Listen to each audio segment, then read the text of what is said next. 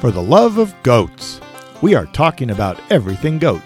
Whether you're a goat owner, a breeder, or just a fan of these wonderful creatures, we've got you covered.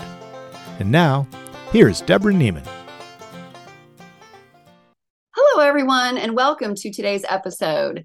As we are getting closer to breeding season this fall, I thought it would be a great time to have Dr. Jamie Stewart back again. She is an assistant professor in production management medicine at the vet school at Virginia Tech. And she was previously with us on an episode where we talked about artificial insemination in goats. Welcome back, Dr. Stewart. Thank you for having me again. So the first thing I want to just really basic here, and that is we want to talk about the fact that a buck is truly half of your herd.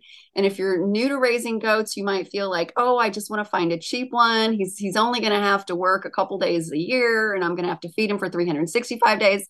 But it really is important that you get a really good quality buck. And just going back to super basics here, and that is that your buck needs to have 2 testicles. It's kind of funny. The first time I heard about the possibility that cryptorchidism was genetic, found a study from the 60s when they were apparently breeding cryptorchids all the time. And I was just like, why did anybody think that this was a good idea? So can you talk a little bit about cryptorchids and why you don't want to use them for bucks? Absolutely. And some of it's going to come back to what you're selling the kids for. Some of it's going to come back to your intended use for that buck. So certainly the big thing that you already touched on is that you're going to continuously pass down that gene and you'll continuously have more animals, more males that are born that are prone to getting that. And so if you're selling these animals to become pets per se, we see that quite a bit. It's growing in popularity just to have goats as pets. You get more of those cryptorchids. And where that becomes a problem is some people will just maybe not notice and they'll ban their kids and just take out one of the testicles. So then we were talking about this before the podcast a little bit about how we can sometimes get these pet male goats coming in and, well, gee, doc, they're smelling like a buck and they're acting like a buck. What could be wrong with it? He's castrated. I don't see any testicles. And about 100% of the time, they certainly have a testicle within that abdomen. So that becomes kind of a down the line problem if you're not checking adequately before you castrate to make sure that you get both of those in there. And then going, along the lines with the bucks, even if the smelliness and the behavior doesn't turn you off, you can get issues even further down the line again with the pets that if you're planning on having them live in your herd for a long time, having that testicle in the abdomen is a nidus for tumor formation. So when we think about things like neoplasia, that testicle in the abdomen is going to be very prone because it's in an environment it's not used to being in. It's supposed to be outside the body. And so once you have it inside the body, getting exposure and it's still going to be producing all the testosterone and everything, it's still going to be able to produce sperm, albeit they'll be a little bit less fertile than your normal buck, but it's still possible for them to get things pregnant. But then down the line, it's also a risk for getting cancer. And by the time that you would probably figure it out, it would probably be too late to consider any kind of our treatment options like surgery. So certainly the best thing to do for those is just to castrate them and take care of those testicles early on. But that seems to be the issue mostly with our pets. And then even with, breeding populations, it comes back to just the continuously passing it on. So if you have a breeding animal and you decide, I'm just going to keep breeding him, you have that issue. Right. And like we talked about in the artificial insemination episode, one reason you might want to do AI is to bring in some really excellent genetics, such as for parasite resistance or something like that, or even like show quality and things like that, where you can't necessarily afford a live buck, but you can bring in the semen to do that. And so that's just one thing I always try to stress to people when they're buying a buck is to make sure you're getting the best you can get. A lot of us who have, especially small backyard dairy herds, only have 10, maybe 20 does. We tend to have multiple bucks. The main reason I've had multiple bucks is because I want to have a closed herd. And I haven't bought a doe since 2005 because of biosecurity reasons. And I only buy a buck about every 5 years or so. And I've got enough doe lines that I can breed that buck to different does and then breed a buck from them to a different doe and keep going for quite a while without having to bring in any new bucks. Because again, biosecurity, even though I'm always buying from herds that have a long history, like 10 years or more of negative tests for CAE, CL, and Yonis. But I was reading your paper, Management of Reproductive Diseases in Male Small Ruminants. And one of the things that you say in there is that one buck can breed 50 does in a breeding season. And that's where I really started thinking about, like, oh my goodness, like if you have one buck that you're expecting to breed 50 does, you really want to be sure that he can get the job done. I remember what it was like. My absolute favorite buck ever when he was 8 years old. You know, it was like October, he bred does, nobody got pregnant. November, he bred does, nobody got pregnant. And I was like, you can't be sterile. And I used him again in December. And thank goodness I have Nigerians, so I wasn't too worried about missing that heat window because they're tend to come into heat a little longer than most dairy goats. I finally gave up on him, and it was really just a matter of a couple months when his testicles shrunk up. He stopped stinking. It was obvious he was no longer a buck. The testosterone was gone.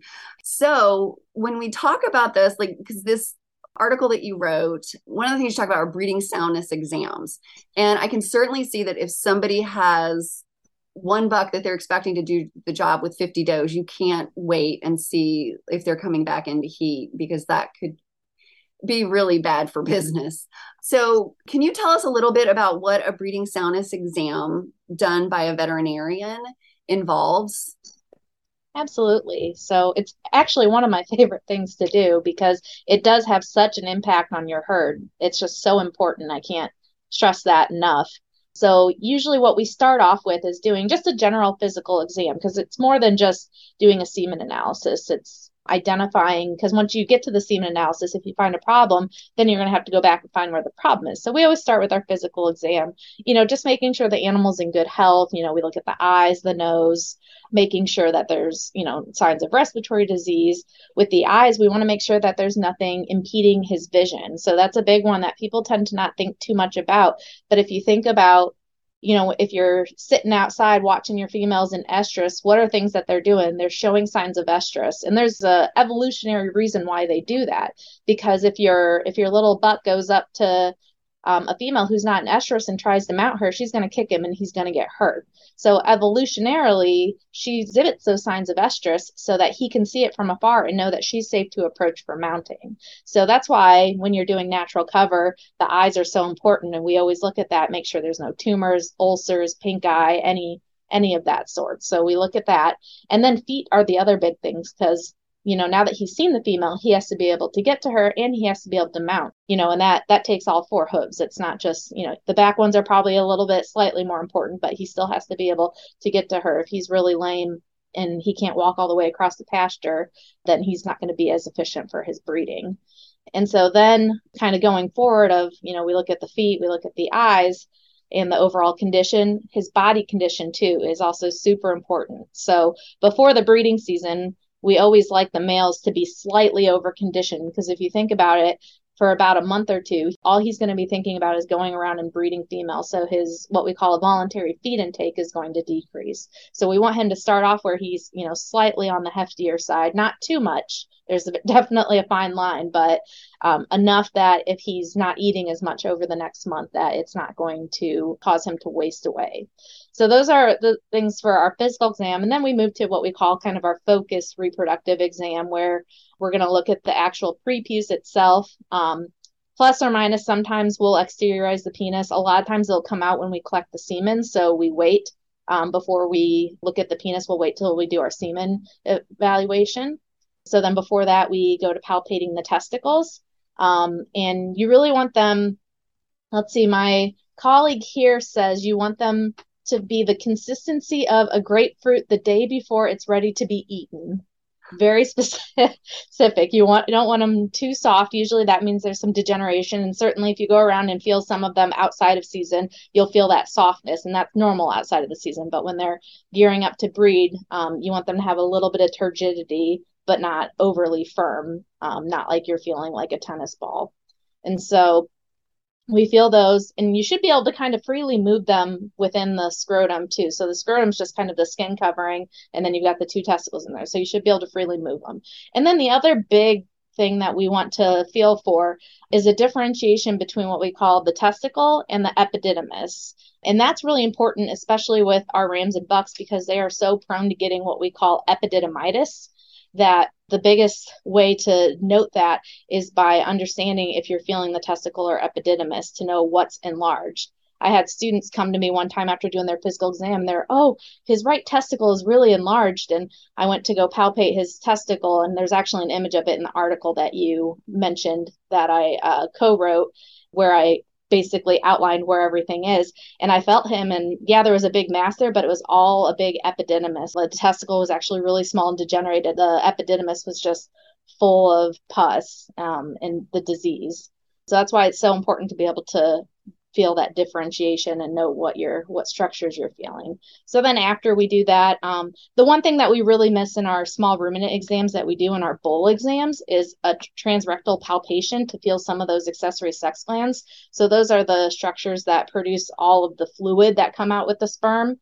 And so we don't do that routinely, but we can do it with an ultrasound I have this little probe introducer if we suspect that there's an issue, but we don't routinely do it just because most of the time you'll find an issue with the semen that you would have to end up tracing back to that. So we just don't do it routinely because it's just kind of logistically hard to do.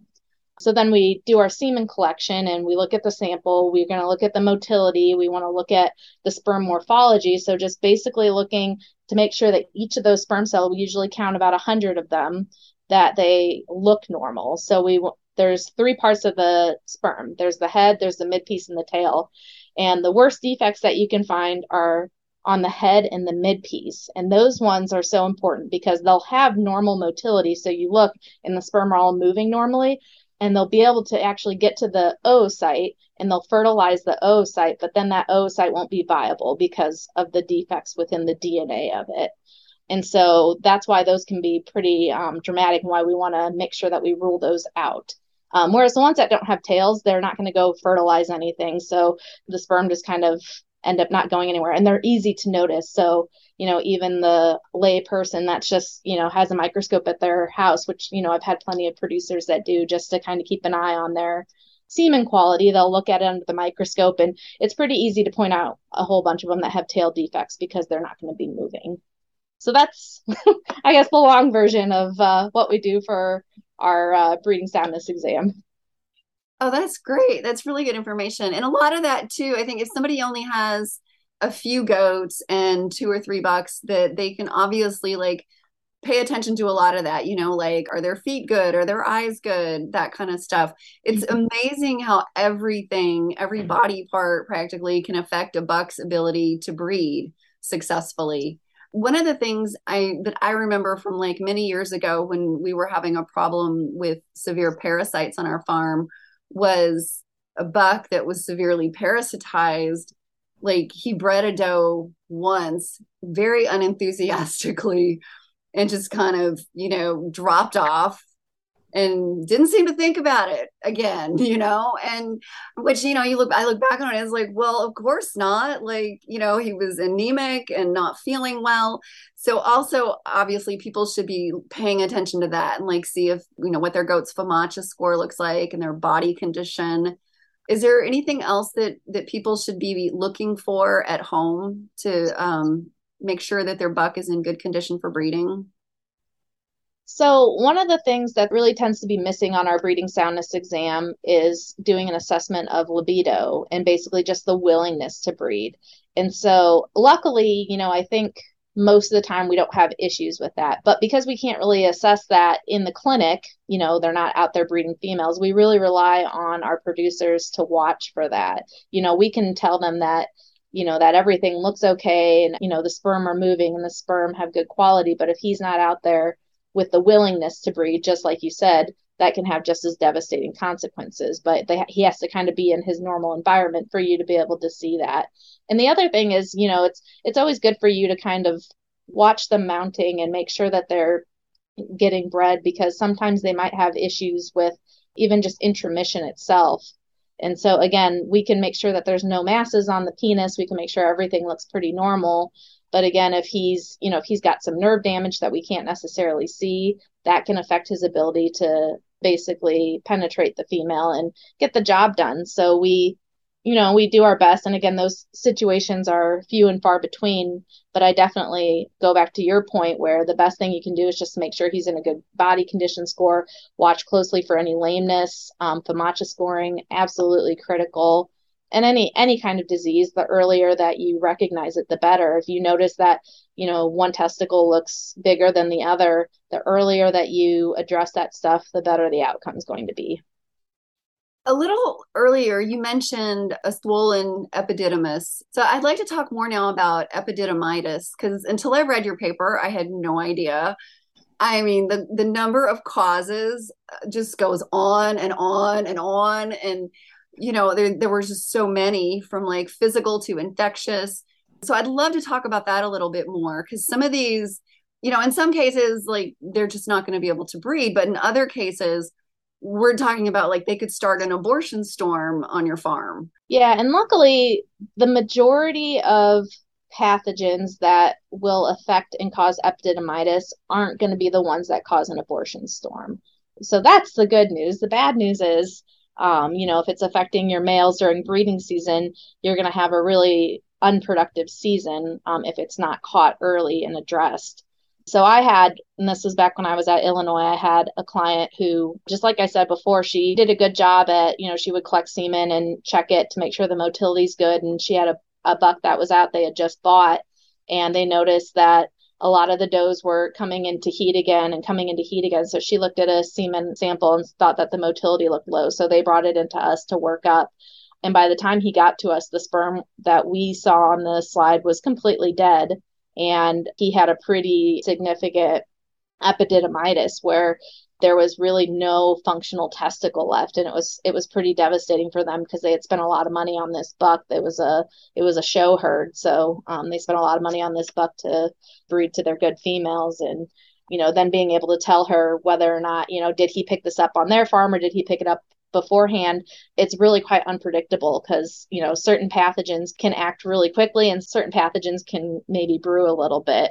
But as I kind of mentioned before, the earlier that you pick up these things, the better it's going to be. And the best time to pick it up is during your routine breeding soundness exam and before there's even any lesions in the testicles. So a lot of times what we might find is when we do the semen evaluation, we might see that there's a bunch of white blood cells in the ejaculate. And so then that might prompt us to, okay, let's stain this and make sure they're white blood cells. And then, well, maybe we should do a culture of this and make sure that it's not, a pathogen that we should be concerned about that can cause an epididymitis. And certainly in the paper you're referring to, there's a number of pathogens that can cause that.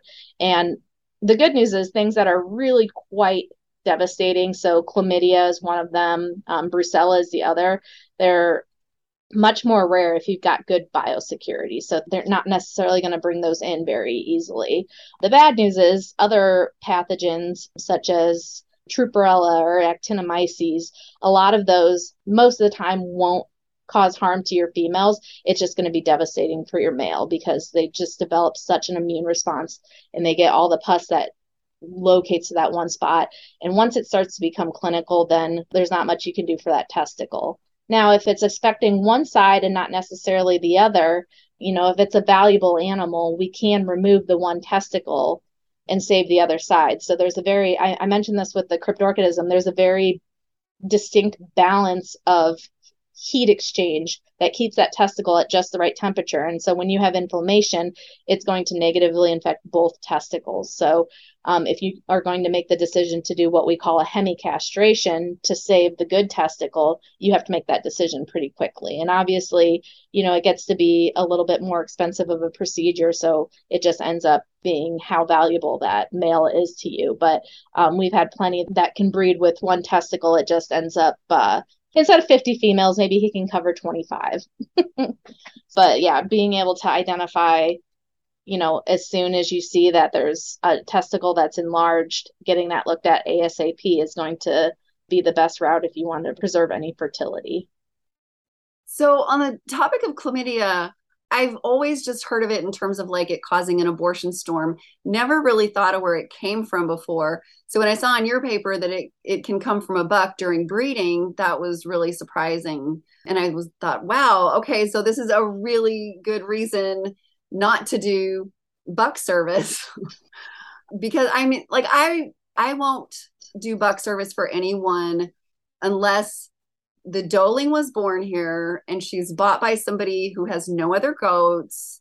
So basically there's close to zero risk of disease transmission. And I was always just thinking of the big three, you know, CAE, CL, and Johne's. And Illinois is a brucellosis free state. So that's really not usually at the front of my mind. But chlamydia is definitely another thing. So if somebody came in with a doe that had chlamydia and my buck bred her, could he then spread it to my whole herd? Absolutely. And that's, why we emphasize biosecurity so much, because that definitely can be a concern. Because most of the time, something like chlamydia, it can cause lesions in them, but a lot of times it won't. They'll just kind of asymptomatically hold on to it. And then, they can give it to your females and kind of keep passing it along to each other. And then if you bring a new male in and he breeds that female, then he picks it up and then he can, it goes on and on and on. Yeah. And chlamydia is a horrible disease because of the risk of abortion and having so many goats abort in your herd. Well, and then one of the other diseases that I saw a lot when I was at Illinois, so much that I wrote a whole separate paper about it, is CL, or what we call Crinibacterium pseudotuberculosis. We always think of that one as the disease that causes the abscesses under the jaw, and then in more severe cases, sometimes in the lungs, things like that. But we saw quite a few cases where the abscesses from the CL pathogen will set up shop in the testicles.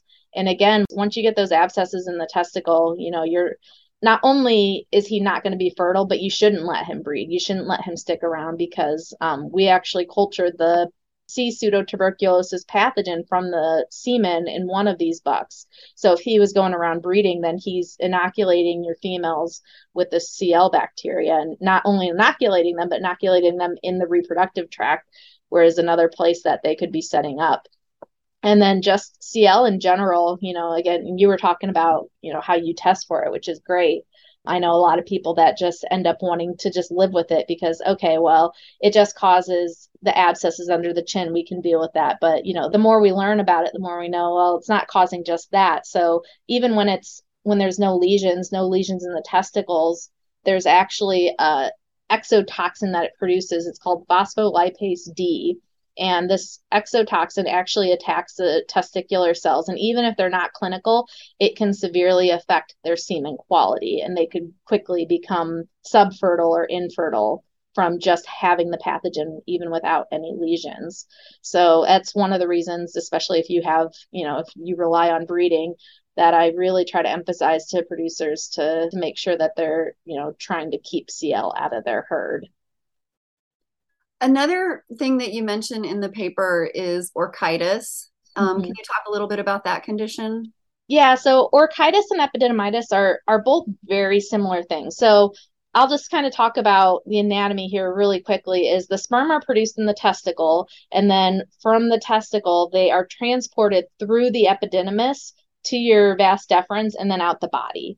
And so they are all connected to each other. And as they're going out the body, that's where I talk about the accessory sex glands. They add all of the fluid to it as it's coming out. So all of these organs are all connected to each other. And it's not uncommon that if you have an epididymitis that you can have an orchitis. So orchitis is just inflammation of the testicle, and epididymitis, inflammation of the epididymis. You can have those concurrently. But the thing about them is both of them can be caused by a lot of the same pathogens, because it does run along that same track. So you can have just one that's affected, you can have both that are affected, but they cause the same thing and both are devastating. And so if you've got an epididymitis, what tends to happen is your sperm starts to get backed up, and then you get degeneration of that testicle if it doesn't get infected. If you have an orchitis, it's usually that testicle's large, it's going to be pretty firm. It might be hot to the touch when you feel it. And then some of that bacteria will end up setting up shop in the epididymis. And, if you don't catch it, and it'll progress to getting an epididymitis, and then it can infect your accessory sex glands too again. But The big thing is it's going to be devastating if you've got those clinical signs, just because that testicle is the shop where all the sperm are being produced. So it's really important to take care of that. But it doesn't have to be all infectious disease. That tends to be what we think of because, we get so worried about spreading things within our herd. So we always jump to infectious diseases first. But certainly orchitis, being just a general term for inflammation of the testicle, can be from things like trauma too. If he got kicked, or the males are fighting and they rammed each other, things like that. And so with an ultrasound, that's why getting your vet involved is helpful. You can differentiate what some of these things are just by looking at it. Certainly if there's fluid around the testicle, that would be more of an indication that, maybe that there was some trauma, because you can get some like what we call a hematoma or seroma around there from the trauma. And then, you can try some medical management of those. But again, it comes back to my first point of, if you're trying to preserve fertility, the longer that you've got that excess heat there, the less likely your other testicle is going to be functional at the end of it. So if you're going to preserve fertility, sometimes hemicastration is going to be your best bet. But if you're not sure if you want to keep him around, maybe just see how he does after he resolves, then you can certainly try. We would probably do some like hose therapy, antibiotics to prevent it from getting infected, things like that, if it's trauma, versus infectious, where we'd probably just, say to go ahead and get rid of him. Now, if the testicular tissue looks normal, which again is where ultrasound comes in handy, there's some antibiotics we can try and some medical management we can try. And if what we call the parenchyma of the testicle is not affected yet, we might be able to stop it in its tracks. Oh, that is amazing. I have a note here for the transcript. Did you say hose therapy, HOSE? Yeah, cold hose therapy. So you basically just spray it with cold water. Oh. Got it. They don't really appreciate it, but it does help. We do it for feet. We do it for preputial swelling. We do where we just spray it with a cold hose just to try to help bring that inflammation down. Okay. You explained it beautifully there.